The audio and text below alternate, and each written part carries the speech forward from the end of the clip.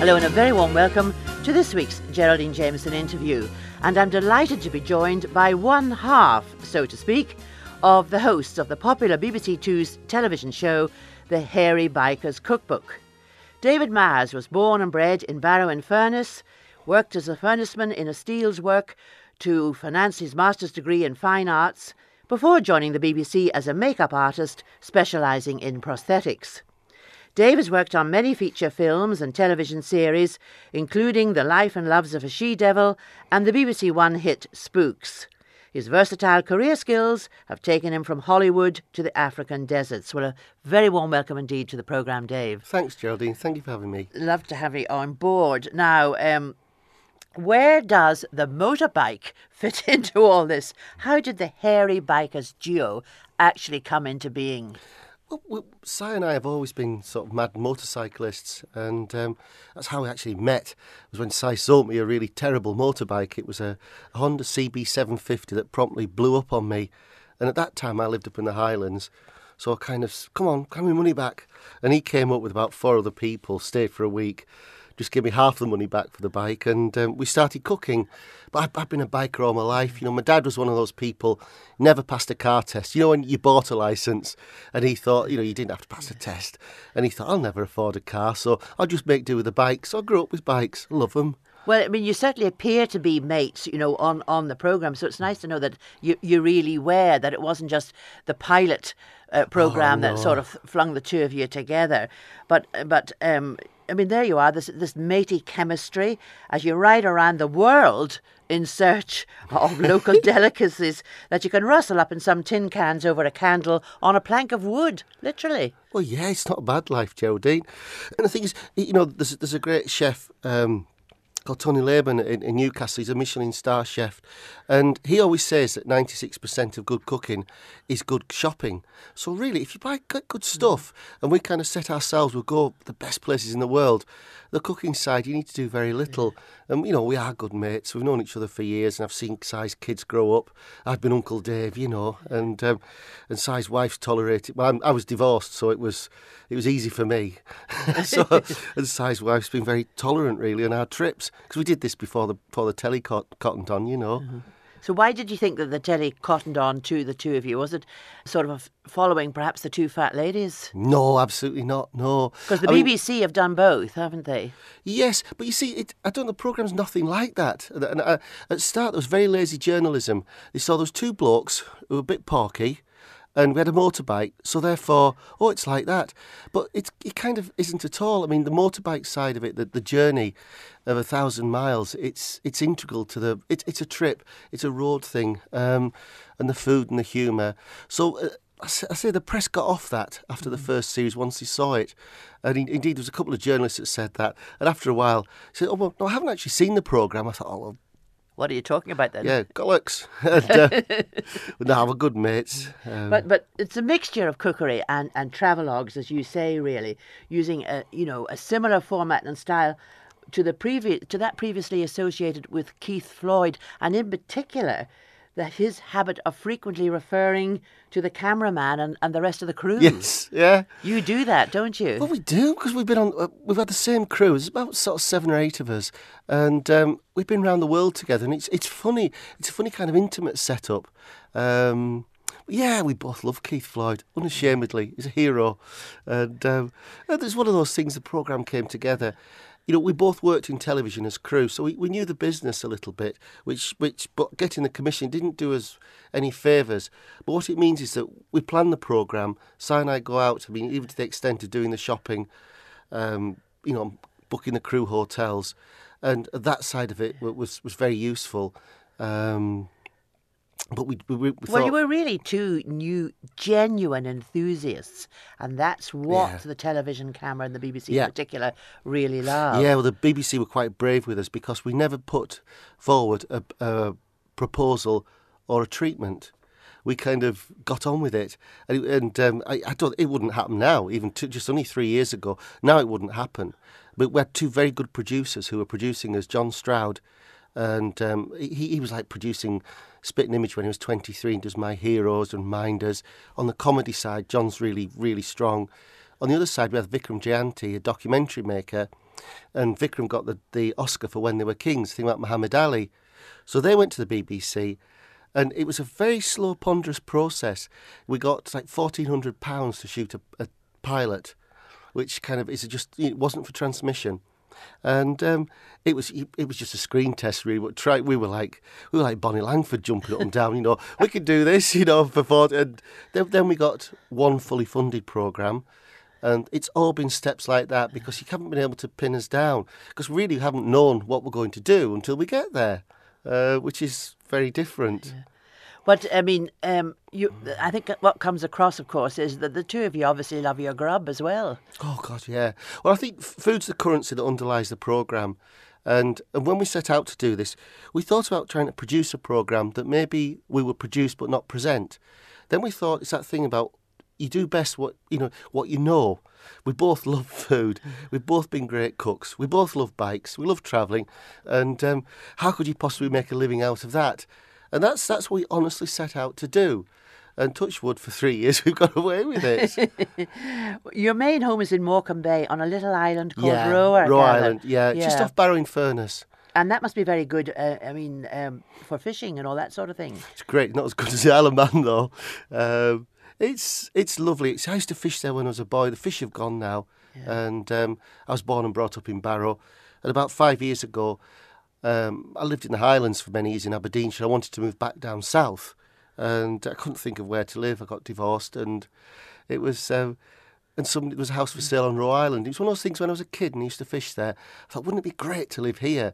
And that's where I live now, and it's great. So I wondered perhaps maybe it was a granny's influence or something. You watched her cooking, and no, with the food. My mum had MS. She was disabled, and so my dad finished work early. So when he's like early 60s, he kind of had to work after years had to cook after years in industry. We had about 3 years living on smash, tinned peas, and mince, and. I remember coming home from school once, and he'd been out with a long line in Morecambe Bay. He'd caught a long line of plaice, fresh plaice. He was sitting there, he had the radiation cookbook out, one that had come free with a cooker in the 1950s, and there was a recipe for sole Veronique, with the grapes and the white wine. So he'd got the plaice instead of the sole, and he was peeling these grapes one by one, and it was moaning away, and no wine, so I had a bit of sherry from Christmas, so I put a bit of sherry in, and it was really, really, really good. And then you think about fresh fish, and it was a bit of love in it. And so we actually started to cook with my dad. Then I went to art school. I just buried myself in it, especially with like the Indian markets, down in Southall and Peckham and Chinatown. You could buy everything really cheaply, really good, and just learnt a lot. I mean, you've done some things in your life, Dave, I must say. You lived for a while in a converted and mainly recycled London container. Oh, yeah, it was good, cheap accommodation. No, it's very nice. It won loads of prizes. It's Container City in Docklands. And it was an apartment made from 3 shipping containers welded together. It was lined with plasterboard on the inside, so once you're in, it was like a proper apartment. But I had a balcony overlooking the River Thames, a proper bath and toilet and flushing and everything, and it was about £100 a week. And I said, it was somebody said he was living in a tin can, and it was like self-contained living. Mm. We had a lift to get up to the 3rd floor, and the lift shaft was built out of 3 containers put on end. And it was great. Still got some friends that live in them. And it certainly saved you a bit of rent. I mean, it's brilliant. What you would have paid in Canary Wharf is somewhat different, isn't it? Yeah, absolutely. Absolutely. But I gave it up this year because I was never there. I've been around the world twice now. And when I came back to Roe Island. Well, let's concentrate a wee bit on pick out some of the highlights for us of your trip. These 2 round-the-world trips. As I said at the top of the programme, you've literally gone from one end to the other. Yeah, there's been some wonderful moments, Geraldine. Namibia was the first trip, and it's the most least populated country on earth. And we rode for 2,000 kilometres across the desert on sand. And it was a bit of annoying for the BBC because they said, make sure you've got plenty of interaction with the locals. And we thought about 3 days at the end of the film, we haven't met any. But that was wonderful. And I'm saying, for 2 fellas having an adventure. But in the last series, the place that really stands out for me was Argentina. I had no preconceptions. Well, the beef must have been good Beef's there. amazing. But the fishes as well, you see. If you think, you've got that massive South Atlantic coastline, so the sea bass, the spider crabs, it's so unpolluted. And, of course, down south with the Welsh influence there, you've got great lamb. But the people, especially in Argentina, we're talking about. Yeah, fantastic. I mean, I believe you actually say that in a silver service restaurant there, the meat was so tender it was cut at the table with a spoon. Yeah, it was a wonderful restaurant, and it cost about £4. They call it the cotilla de lomo, which is the tail end of fillet, the pointy end. That comes to the table, and they'll just cut it with a spoon. But it tastes really beefy because the beef's reared on the pampas. And Argentina has got the thickest layer of topsoil in the world. So it's a geeky fact. So it stands to reason that with all that soil, the grass on the pampas is really rich. They've got the space, so all the beef is free range. It never travels far from where it's reared to slaughter. And I say it's great, but the people, in Buenos Aires, the tango, it's kind of really sassy and cultured. But then you go down to Patagonia, and it is a natural paradise. Just go there. It's wonderful before it gets changed. And of course, you're tasting all the newest of wines en route as well. Oh yeah, the red wine, the Malbec grape, the Argentinian red Malbec. It's better than the French Malbec wine. It's so good, and of course with beef, it's fantastic. But actually, I'm a great white wine drinker. And the white Chardonnay, which is unusual for men, really. Yeah, I know. I sound really pathetic, but I'm allergic to it. It brings me out in hives. But the white wine, they've the Chardonnay grapes there, and it's as good as a lot of the French white Burgundies. But you can have a. But in your books, you talk a lot. You seem to go to posh restaurants. I thought to myself, my goodness, are all these frightfully first-class posh top restaurants, with a price range to match? And yet, on the other hand, you seem to me to be the sort that want to put it across very simply to people, that you don't have to spend a whole lot of money. No, we do necessarily. both. We do both. I mean, we've been very lucky because some of the chefs at these top restaurants, I mean, the one in particular in Buenos Aires, Rodrigo Ramirez, he was like kind of Argentina's Gordon Ramsay. And you learn a lot very quickly off people like that.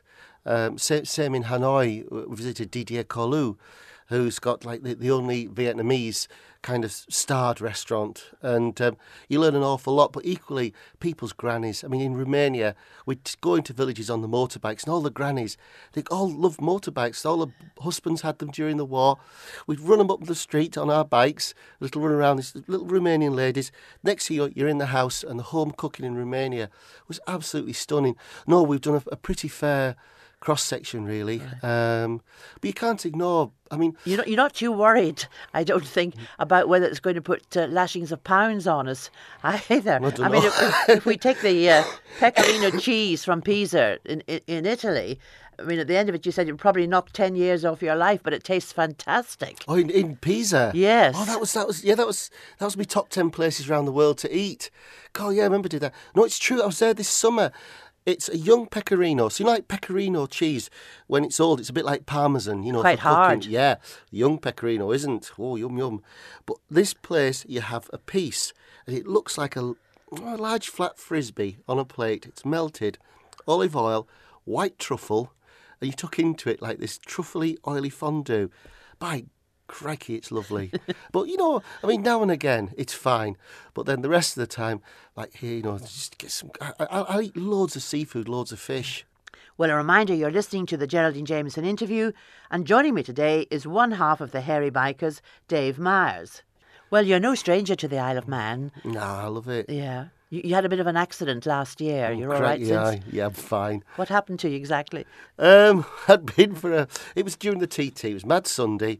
I'd had a fine old time the night before at the Villa Marina. They had the auction. They have an auction and a chat show with the riders. Wonderful night. Mad Sunday. Been round the course. Had a lovely time. I went and had a kipper bap and a crab bap at Peel. The lovely sheds there.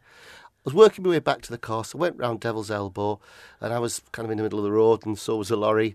And I clipped the lorry and wrote the bike off. I broke my wrist in 2 places. My right shoulder, I lost quite a lot of blood.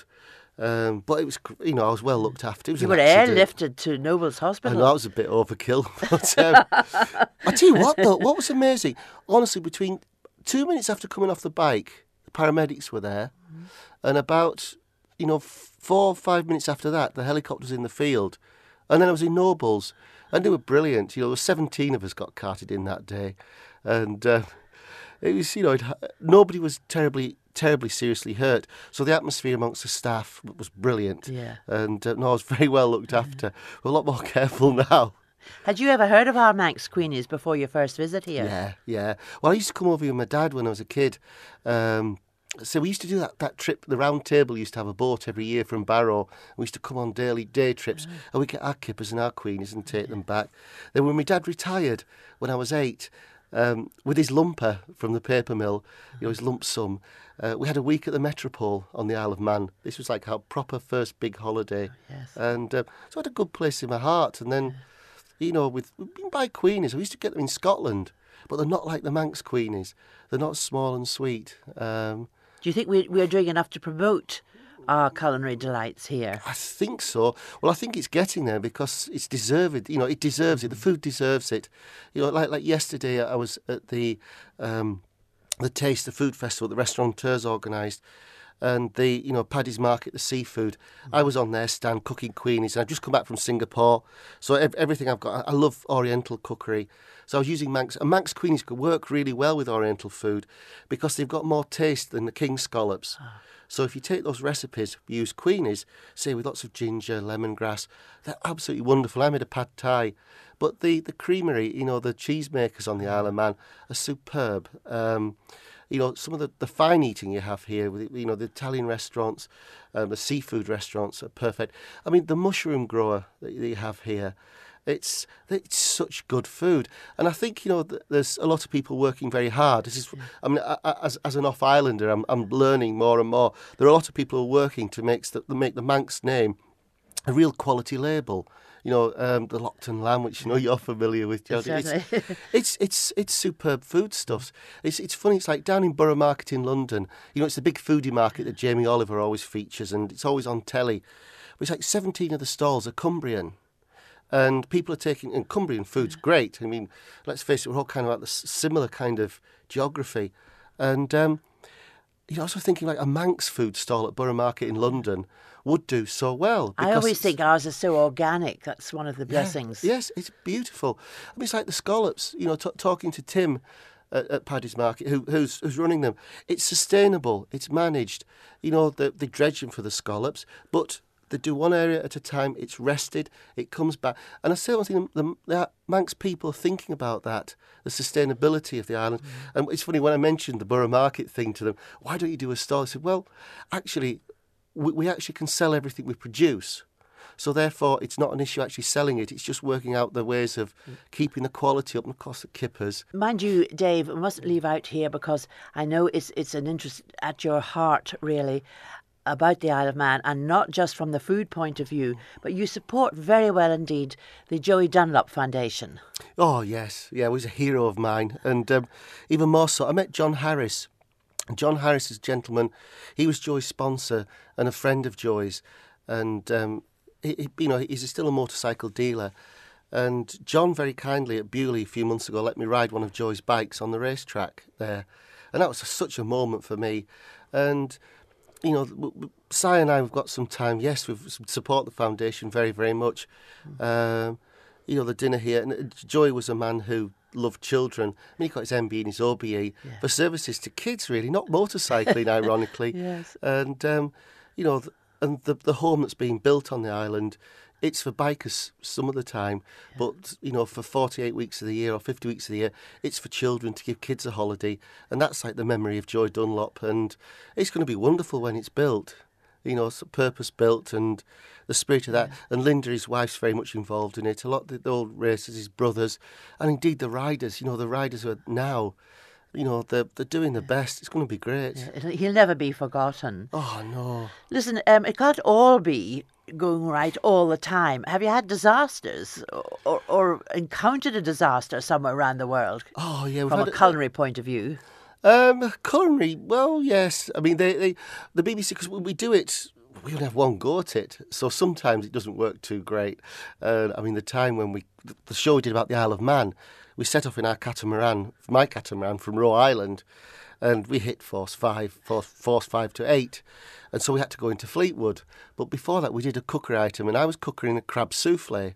I like crabs. I think it's tastier than lobsters, and it's great in a souffle with a bit of Tabasco and mustard and some cheese. It really works. However, you try making a souffle on a boat. Every time the boat bottomed out, your souffles collapsed. And I couldn't look, and it came out, and it was like flat eggy custards, really. But it tasted all right. It didn't look great. And then the problem we always have on the road is if you do get hurt. And touch wood, I've been all right. But Si's hurt himself twice. First time was in Vietnam, he broke his leg. And that was halfway through the shoot. So we had to abandon the motorbikes, and we actually finished the programme in a Vietnamese invalid carriage with me driving, with Si like a dog cart on the back. And we actually got up to China like that. He was just so full of morphine. I mean, like, trying to get him to do a cookery item, which we kind of quite prescriptive. After all, we've got a cookbook we're trying to sell as well. And he hadn't a clue what was going on. It was like caring the community. I had to put the seed to his hands and he's stirring stuff. And then in Morocco again, Si come off his bike, and the bike stayed in gear and turned on his knee and tore the ligaments in his knee. If that wasn't bad enough, the next day he got food poisoning. So we ever seen a rather large Geordie with his leathers on, his knee in a splint, trying to rush to the loo. That was entertaining. For us simple folks listening to you now, I'm not a wonderful cook. I just sort of get by. I think if it's good food, just keep it simple. Like the food in Namibia, it was largely meat and game. That was just superb. Just cook it simply. But in southern India, the vegetarian food, that was amazing. Some of the best food. And I know the last book we did, we took great care to make the recipes accessible. And if you do follow the recipes, you see, because we're not chefs. So our recipes, they'll either come from chefs at good restaurants who'd be very generous, or people's grannies, or what we've learned, what we've developed ourselves. But you can guarantee they work. And the South, well, for me, the favourite ones are the South Indian recipes that we got in the last one. We were in Chennai, the new Madras, and we were given a houseboy, which to us we thought, no, we can't. That's all wrong. It's wrong. There was a gent there, and he wasn't. He was in his mid-40s. A chap called Andrew, who used to be a chef, and we thought, oh, hey. And at first we said, no. We'll just leave us to get on, Andrew. It's fine. But then he'd come over and say, well, you're not doing it right. And we said, oh, all right, then you do it. He said, well, I do it like this for my kids. Make stuffed parathas. But they're like thick Eccles cakes with potato curry. They are so good. And fair dues to us, the recipes in the book, we have credited Andrew. We did pay him. But they're authentic and they work, They're what he cooked for his kids, and that's good enough for me, So how really. do you look on yourself then? Are you more a chef than a biker? I'm pretty lucky at the minute. I don't know, really. I think... So we do what we do. The Hairy Bikers is the Hairy Bikers. And some programmes are more travel-orientated than food-orientated. The film crews must absolutely adore you, that they're chosen to go with you. Yeah, we've all done all right. Yeah. We've known each other for quite a long time now. I mean, one of the things that... Well, they all get well fed. Well, they don't when we're shooting. That's a myth, because it takes so long to do it. We used to do that when we first started. We used to say on the cookery items, make sure we've got enough for 8 people. And so we'd be cooking for 8. But then, of course, it doesn't work because you haven't got the time to do it. So we literally we'll get sandwiches out. But at night, we all elect to eat together. Nobody's forced to eat together. And so we've had some of the most wonderful communal meals out together. And I think that's a great testament to us as a crew. We choose to spend some time in the evenings. What is the very best meal or food you've ever had around the globe? I think it has to be in Vietnam, in a market. For breakfast, Vietnamese people have a soup called pho. And it's spelled P-H-O, pho, but it's pronounced pho. It's a beef broth with noodles. And it sounds pretty grim for breakfast, but you'd have that with some kind of iced water. And as you go along, you put the beef in, the raw beef in the broth, and the stock gets stronger, and the lady will put herbs and say, it is so good. I think Vietnamese food generally is wonderful. You were very taken with Cape Town, though, weren't you? Yeah, that was when I was working as crew. Yeah, I loved it, and Yeah, the fish market there. I mean, sushi, I think, is my favourite food. You know, it sounds pretentious when people say that, but I really enjoy it. But I never get enough, really, except at the fish market in Cape Town. They have a happy hour. So, you know, everything's going around in its little conveyor belt, but you can eat as much as you want, so you don't feel, you know, like the ones with the coloured plates, and they count the plates. Yeah. And mine's always like the Leaning Tower of Pisa, and I can be very self-conscious. But you must be doing an awful lot of tasting. I don't just mean now your own food, you know, but other people's chefs. Have you ever sort of had an embarrassing situation where something that somebody's cooked for you has actually made you sick? No, I tell you what's funny though. When we were in Romania, I don't know if you remember the episode, there was a lady who made us balmosh. She was a great old lady. She was a character. She talked... You know how English people have this terrible habit of talking to foreigners? They just talk louder. Except she was Romanian and talked to us in Romanian and talked louder, and we just laughed, and she hooked onto that, and when it came up on the subtitles, it's really funny. And she was saying to our interpreter, "These poor lads haven't got a clue, have they?" And we were going, "Yes, yes." But she made balmosh, which is a cheesy porridge. It's cheese mixed with polenta, you know, with maize meal, into this big, thick porridge. It's so heavy. Well, we'd had lunch first, so we're tucking away. It was really good, but heavy. And Si said, you know, she said to him, "You can also have this as a dessert in a different way." And so Si latched onto that, and he said, "Oh, that's fine. I'd love to try that." And I thought, "Oh, I'll just stick to what I've got." So anyway, what she did was she went over, got a bag of granulated sugar, stirred 40 tablespoons of sugar into his dinner in the balmosh, which of course made it even more heavier and richer. And that, I know, he struggled to get that down. And goat's penis in Vietnam. Oh my goodness! That was rotten, really. That was a struggle. Even the very thought of the title would be enough to sort of surely. Well, no, it's actually it was deer penis on the menu, and we sort of said to the waiter, you know, "How's your deer penis?" Because that was very funny, you know, in a schoolboy way. And he said, "It's too big for two. You're much better off with the goats, and it's good value because you get the testicles." So we said, "Well, how would you recommend it?" He said, "Oh, it's great in a hot pot." And so this kind of frugal broth with this thing in it. I mean, there was no attempt at disguising the fact that it was part of a goat. And it just kaplonk. And it was like, where do you start, really? So I started one and I started the other. But no, it was horrible. Certainly a talking point over your meal that particular evening. Oh, we had some chips on the way home. So what have you got lined up now? What next for both of you? We're not sure. Our producer and director at the moment, he's poorly, he's not well, John, so we should all wish him a very, very speedy recovery. So at the moment we're kind of, not resting sounds bad, we may be doing a Christmas special, which we'd love to do, a 1-hour programme, and going up to Sweden and Lapland, and we set out from Newcastle. But the food, what we want to do is relate the food to something you can cook for Christmas. You know, like a smorgasbord in Sweden, but we'll do things like gravadlax and maybe a really good prawn cocktail, or some marinated meats. Then we're kind of joking about eating Rudolph. We do a nice kind of venison or locked and lamb recipe for New Year. Then cook a Christmas dinner. But we're waiting to hear. Well, you can't eat Rudolph now. No, we'll eat one of his cousins, really. But that will be good, and there's more sort of. So we're very lucky. How big is your control of the programme and what you do on it? It has been absolutely, well, yeah, we've been able to do what we want. And John and Vikram, we don't have any editorial control. Mm-hmm. We've got a gentleman's agreement that if there's something we didn't like, but there hasn't been, I mean, if we're rubbish, they're not going to put it out, are they, really? It's the great thing about documentaries. You shoot so much and it's all on tape. So you really, out of all the hours that you shoot, you have to get something that's transmittable. And what about a new book? Is that on the cards? I'd like to do a cookbook, but at the moment we're just waiting to see what happens when John gets better, really. We've got all sorts of ideas. Maybe do some more in this country. Good, that's what we would like to hear. Well, Dave Myers, thank you so very much indeed for being a really appetising guest. Thanks, John. On the Geraldine Jamieson interview this week. And of course, keep spreading the word about our Isle of Man wherever your biking travels take you. Come back soon. Thank you. Promise. Thank you.